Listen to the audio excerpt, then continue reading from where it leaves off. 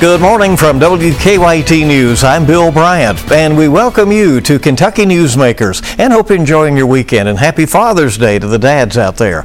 Later, WKYT Chief Meteorologist Chris Bailey talks about the return of a heat wave that we're getting a brief break from right now over the weekend. And Amber Philpott visits Mayfield 6 months after the deadly and disastrous tornado there. But first, Ashley Watts is here from the Kentucky Chamber of Commerce.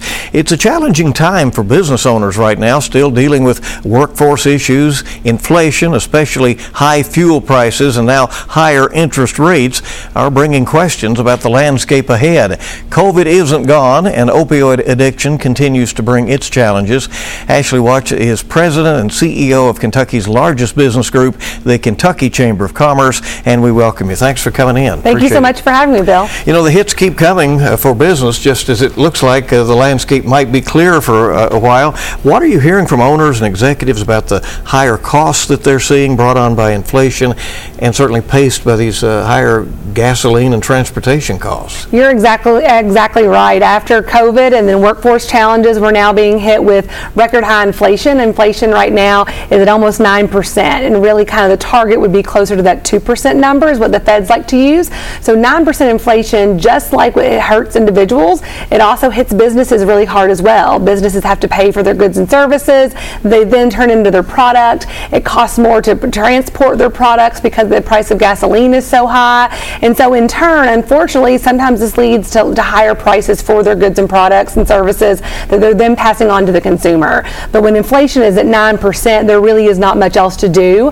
Hopefully, with the Federal Reserve upping the interest rates, that will kind of slow down inflation a little bit. It really is kind of economics 101. There's too much money chasing too few of goods. And so how do we get that under control? But it's a very challenging time for businesses. And so, but just like the last couple of years that they have adapted to the various challenges they've been facing, they will again, deal with this challenge as well. When they have to make tough decisions, and as you said, as the interest rates are designed to sort of slow things down, that means maybe demand goes down for some products, and they're going to have to adjust their sales. As they do that, do they reach out to you? Do they talk among themselves as business owners about how to get through this with a strategy? Absolutely, they do. And I think especially small businesses, which is the majority of employers here in Kentucky, really do kind of lean on each other to kind of swap stories and swap what's working, what's not working. And really that's the role of the chamber, and then also local chambers of commerce all across Kentucky, is really to help businesses wherever they are at this period in time and really help them navigate all of this uncertainty. And so there is a lot that we can learn from other businesses.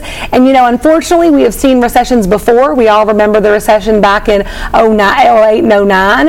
And so we can kind of learn from that point in time of what we could do differently to hopefully make the impact not quite as severe. Can businesses continue to expand or even secure inventory that they might need if these interest rates keep going up? Is that another concern? That's a great question. That's something that we've really been focusing on, is that we hear about Kentucky having a record level number of investments, and that's very true. We have over the last couple of years, and you think about the Ford plant, the new battery plant in Bowling Green, and there has been a lot of investment here in Kentucky. Part of that is because during COVID, interest rates were so low. I know many people probably refinance their homes for 2% or less, and so borrowing money and being able to invest was much, much easier. Now with interest rates going up, it's just going to be harder for businesses to invest and kind of start new products or invest in new companies, and so I think we'll see some of that economic growth really slow down. This electric car plant, certainly the announcements of the battery plants in Kentucky are major. Do you see that becoming a major sector of our economy? I do. Kentucky's always been a manufacturing state, and especially automobiles, when you think about Ford and Toyota and GM, and this is really just kind of the next iteration of that. And so it really is kind of the future of automobiles will be battery operated. I think we all know that. And so having two of those plants located on I-65 in Kentucky is a very good thing for Kentucky and continuing to be be the manufacturing state that we've always been. Do you hear other businesses talk about ways to take advantage of that fact? I mean, spin-off operations or maybe businesses that might support that industry? That's really one of the best things that happens too when a large company like that locates in Kentucky. You can use Toyota as an example. When Toyota moved to Kentucky in the 90s, I believe, suppliers started popping up all over Kentucky because they want to be close to that central plant, that central hub. And so with those two new battery plants, Ford and the other one in Bowling Green, I do expect to see suppliers starting to come into the state in the next couple of years once they're up and running. You know, workforce issues have not gone away. You still see the now hiring. You hear the stories from business owners who say, you know, they just can't find people. How are Kentucky businesses dealing with what is a diminished labor pool? Even though our unemployment rates are low, there clearly are fewer people who are out there looking, even as those businesses still need to serve their customers. They do, and you know, we talked about inflation, and that obviously is a high priority of concern for businesses, but a recent survey actually showed that the workforce issue is still top concern for businesses. And though our numbers have gotten better over the last year since COVID, they're still very far down. And throughout the United States, there are 3 million less people working than there were pre-pandemic, if we kind of use those same levels. And so we still have a workforce issue here in Kentucky and really across the United States, but it's really heightened here in Kentucky. We're in the bottom 10 in terms of workforce participation when you compare that to other states. And so one of the things the Chamber's really been focused on over the last few years is making sure that we can get those people that can work to work. Why do you think that is in Kentucky, that we have a low workforce participation? So we have said for many years it's a multifaceted problem that comes with multifaceted solutions. I wish there was one simple fix and we could get people back to work, and unfortunately that's just not really how the issue is going. But there's a lot of things over the last couple of years. Childcare is one of them. When childcare was closed down, I have 2 children of my own, and that was a struggle. The health and safety, I think, of workers throughout the pandemic was a concern.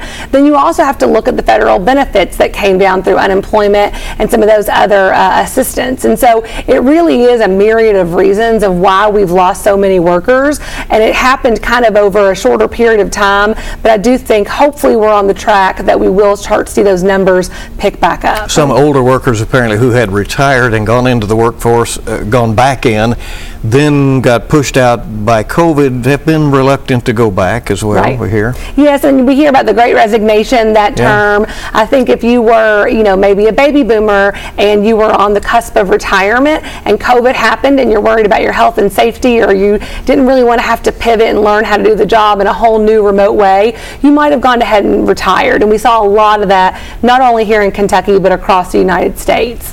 The legislative session ended with some victories for the Chamber. I assume that you thought it was generally good for business, including the plan to begin to slowly roll back the state income tax. Yes, we've had we had a debate within the Chamber of, is this the best session ever for businesses? And there have been some great successes over the last couple of years, but this session really does kind of top many of the others.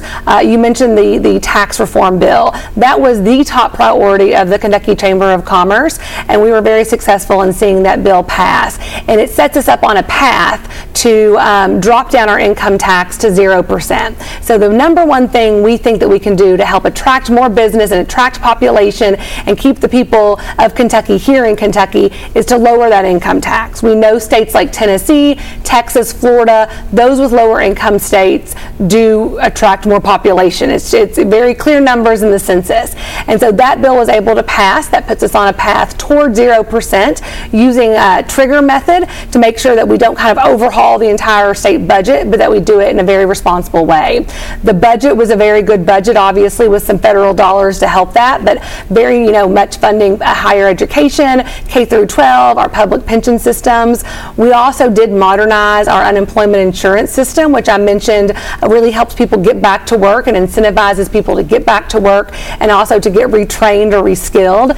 And then we worked on a child care bill as well, where if employers want to offer child care assistance as a benefit to their employees, the state will match that up to 100% of that dollar. So overall, there were a lot of victories employees, but it was a very successful session for Kentucky businesses. You know, the workforce situation out there is changing so much, and there are things that you have to know would create a rub between employees and the employers. For instance, there is some experimentation now with a 4-day work week around the country. We don't know, whether that is going to catch on. Always a push for a higher minimum wage. Are those kinds of issues things that are debated within chamber members? They are, and they actually look to us to kind of have some guidance on those. I get questions every day about the 4-day work week or flexible schedules, or what does hybrid work really mean? And this really is just going to be the trend moving forward. I think post-COVID, especially with this generation of workers, they're looking for flexibility. They're looking for that, being able to work from home, some different benefit packages. Like I said, childcare, some employers are offering that. And so it really is kind of making sure that employers are adapting with the needs of employees. And right now, especially when we have such workforce shortages across the state, employers are getting really creative to really be able to attract those employees. We're heading into Juneteenth on Monday. It has not been recognized as a state holiday here in Kentucky. Some businesses and entities are doing that on their own. You keep a pulse on the legislature. Do you think they will eventually make that a state holiday? I very much hope so. Businesses have been honoring this for the past several years. I know the Kentucky Chamber takes the day off for it as well and observe it. And so I really think as part of our history, we really should. And so hopefully the legislature will as well. Again, a workplace issue. This is Pride Month. The LGBT community has some protections in some localities in Kentucky. There are no state anti-discrimination laws. Do some businesses make better efforts than others to recognize the diversity in the workforce? Many businesses across Kentucky are celebrating Pride Month, and I think businesses all across Kentucky want Kentucky to be an inclusive place where people want to come and live and stay and work and raise a family. And so I think Pride Month for many businesses across the Commonwealth is a really nice recognition of the strides that have been made in the LGBTQ community. The Chamber has tried to help with the opioid crisis. The overdose deaths keep climbing. It's very disturbing. Are businesses engaged in trying to help with that tough challenge? Absolutely. Like we've said before, COVID really heightened a lot of Kentucky's inequities, and substance use disorder was absolutely at the top of them. We knew we had a problem before COVID, and COVID just exacerbated all of that. And so we've seen overdose deaths increase, substantially over the last couple of years. From a chamber perspective, it's not only a public health emergency, it's also a workforce issue as well. And we want to make sure that those citizens that are struggling with substance use disorder can come back to work, can get the treatment they need, that they can be active citizens. And so we do have 2 full-time employees at the chamber that work on second chance hiring. And so really making sure that businesses are able to have those employees who are needing a second chance, maybe coming out of recovery, maybe coming out of incarceration, and make sure that there's a smooth transition and that there's the resources needed to support that. The chamber assisted with the tornadoes in western Kentucky. That's going to be an ongoing effort for some time. We're 6 months out now. Does there seem to be steady progress or at least a lot of hope in those hard-hit areas? We hope so. It's been 6 months, and so a lot of people have helped in a lot of ways. The chamber, every 2 weeks, we've kind of convened a little bit of a roundtable with all the various groups that have raised money and the nonprofits that have tried to help out in that region to really collaborate and make sure that we're all working together. The chamber did partner with Kentucky Sports Radio and Matt Jones, and we were able to raise $1.7 million for tornado relief. So right now we're making sure how we can kind of spend that and be it put to use. The governor also raised a substantial amount as well. The federal government has come in to help. And so I think this is something that will take years really to kind of tackle, but I do think that there's quite a bit of help going to those areas, and hopefully we will see all of that kind of come to fruition soon. What else is going on in the chamber that people out there may not know about that you'd like for them to know about? It's a busy time, obviously, at the Chamber. On July 11th, we are having our second Women's Summit, and so we will be honoring Secretary Elaine Chao. I think we're going to have former UN Ambassador Kelly Craft. We are also going to be interviewing, actually, the mayor of Mayfield and kind of talking to her about how she led through disaster. And so it should be a great day. Last year, we had our first event, and we had almost 500 women attend. This year, I think we're scheduled to have even more. So that's coming up on July 11th. How are you? Final question: are you going to get involved much in the statewide elections next year? So the Chamber we do play in elections.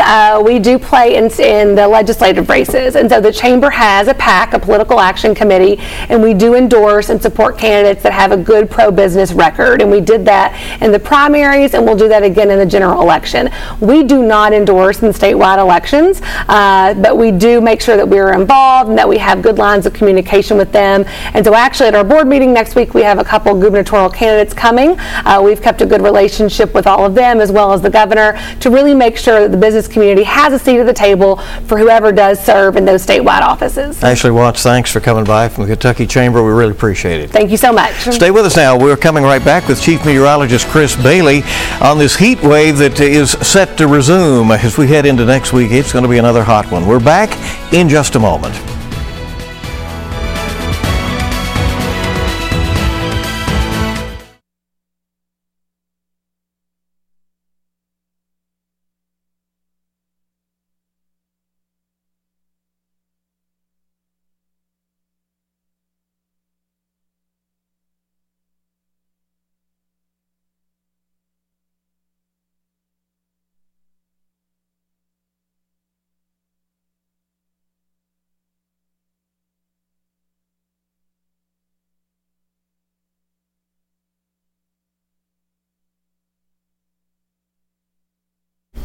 Welcome back to Kentucky Newsmakers. We're enjoying a brief break from the heat this weekend. Last week, those temperatures climbed way into the 90s. It felt close to 100 degrees a couple of days, and we were under a heat advisory for several days. The bad news, the heat coming back in the week ahead. And WKYT Chief Meteorologist Chris Bailey lets me join him. I was granted an invitation. I'm glad you get to be the bearer of bad news there for a change. Got to tell it. To say the heat's coming back. I mean, it was a pretty uncomfortable week last week. It was. We had 4 days in a row, Monday through Thursday, of the heat that was just really off the charts. You had a heat index of 100 to 105. Now, I say it's off the chart. We've been spoiled. We haven't had heat in the summertime around here. It's been a good 3 or 4 years since we had hit a heat index of 100 in Lexington. We finally did it, and we're over here like it's something we've never had before, you know? Right. Well, you remember in March when it was cold, we said people will complain when it's hot. Of course. We were getting cold weather deep into the month of May, and now the heat has been on. But, you know, it was really nothing out of the ordinary. I think a lot of times, Bill, folks lose sight of Lexington and where we are. Yeah. Traditionally, Lexington will average about 30 days of 90-degree temperatures every year. And, you know, you'll get the occasional pop toward 100 degrees. We didn't get even close to that this week, but it was more the humidity. So how does the National Weather Service decide when a heat advisory is needed? Well, they're forecasting anytime when the heat index gets to around 105 degrees or better for a heat advisory. And it's got to do that for more than an hour, for 3 straight hours generally. We didn't technically meet that criteria. We were in the ballpark for it. It's rare to have a heat wave that peaks on the first day. Last Monday was the hottest, and the ensuing days, each day, it got a little cooler. So it was kind of weird how it worked that way. Yeah. You know, normally it gets hotter as you go through. We had those storms that rolled through Friday, and some got a shower and some didn't, and all of that. Yeah. You're a little concerned about how dry it's been. We have been really, really dry. Now, the rain on Friday helped some folks out. They picked up about an inch of rain, but what's going to happen now as we go forward into the week ahead, mainly dry. It doesn't take but a couple of really sunny, hot days to dry that topsoil out. And the drier that topsoil gets, then the hotter that temperature can get as well. I suspect, though, as we go into the week ahead, we're going to see something similar to what we just had, a 3 or 4 day stretch of 90 to 95 and a heat index around 100. People enjoy the conversation we have behind the scenes sometimes. And you and I talk about what were interesting years, you know. And 2012 always strikes that to you. Every time we bring up weather, you talk about 2012. It is the most extreme year on record if you think about that around here. You had the March 2nd tornadoes. Yep. 2 days later, you had a snowstorm on top of that. You had the hottest spring ever recorded. And then all of a sudden, in June, we hit record lows, followed 2 days later by record highs of 100 degrees. We hit 105. We had 7 days of 100 degrees or better in Lexington in a 10-day span. We had a derecho that knocked out power across much of the region. You had Hurricane Sandy, Superstorm Sandy, that brought snow into eastern Kentucky on Halloween. Right. So you know, the weather patterns are changing. Yeah, there do they seem are. to be more dramatic events in the country these days. We're way up here or we're way down here. Yeah. I mean, you know, there's no in between anymore. And people say, well, your average temperature, you know what the average is? It's the point between two extremes. Mm-hmm. That's essentially what we're talking about when we say average. And now we're seeing those extremes that are even more pronounced. And, you know, we've seen it around here for the past several years. Look at our winter time. You know, we went a stretch where we couldn't buy a snowstorm, and now snowstorms around here are all of a sudden become common over the past 5-6 years. You know, Lexington, we've had a number of 10-inch snowstorms since 2015, when at 2015 we hadn't had one since 1998. And sometimes they don't get rolling until February now, you know? Exactly. Which is an interesting and then thing. it continues into springtime. So. All right, a few seconds left. Yep. It's a fun conversation, but in this week ahead, when those heat indices are up again, people need to be careful out there. Just be careful. Take it easy. You know the drill. We went through it just this past week. We're going to go through something similar as the week goes on. And we hope some thunderstorms kind of cut the heat off at the pass before it can get out of control. All right? That's right. We don't want it to lock in. That's the key. All right, in just a moment, WKYT's Amber Philpott takes us back to Mayfield 6 months after those deadly tornadoes.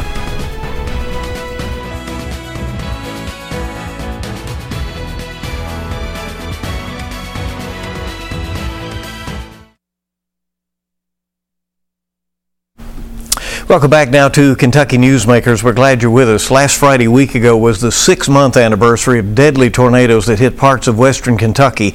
And our Amber Philpott recently traveled back to Mayfield to check on a community that's in the process of building back from the ground up. She saw firsthand the toll the tornado has taken on those who call that small western Kentucky town home. And while there is frustration, there is hope from those who are not giving up on some of the hardest hit areas.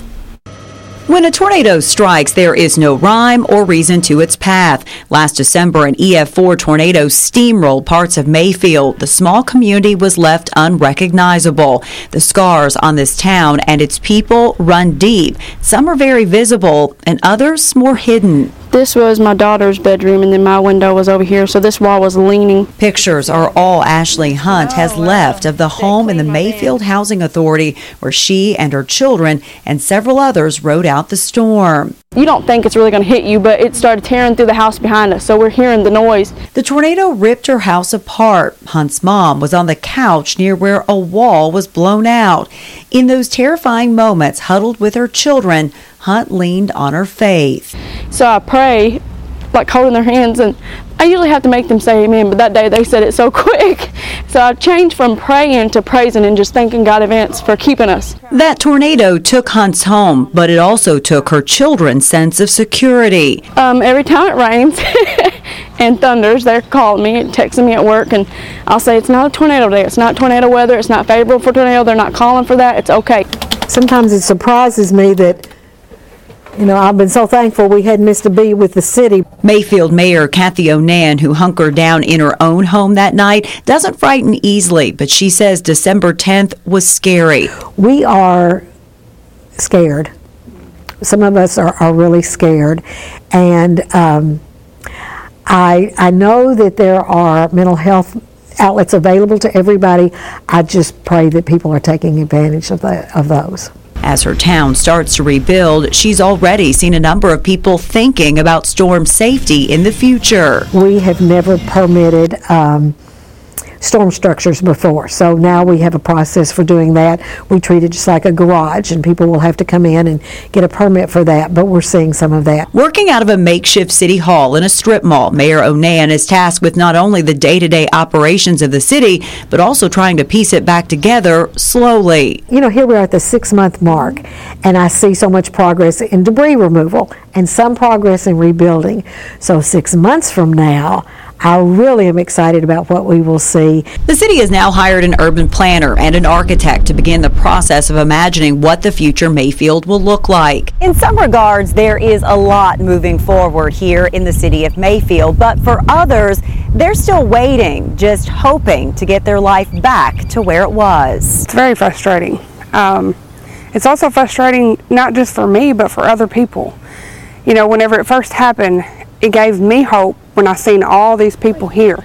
Candy Burgess is one of those who feels stuck. I bought this home rent to own, so it means a lot to me. It's my first home that I'm buying. I was excited. If you pass by her house just a few blocks from downtown, you might think her home looks fine, but it's not. At first, you know, I thought, okay, it's the roof, it's the window, and it's the siding.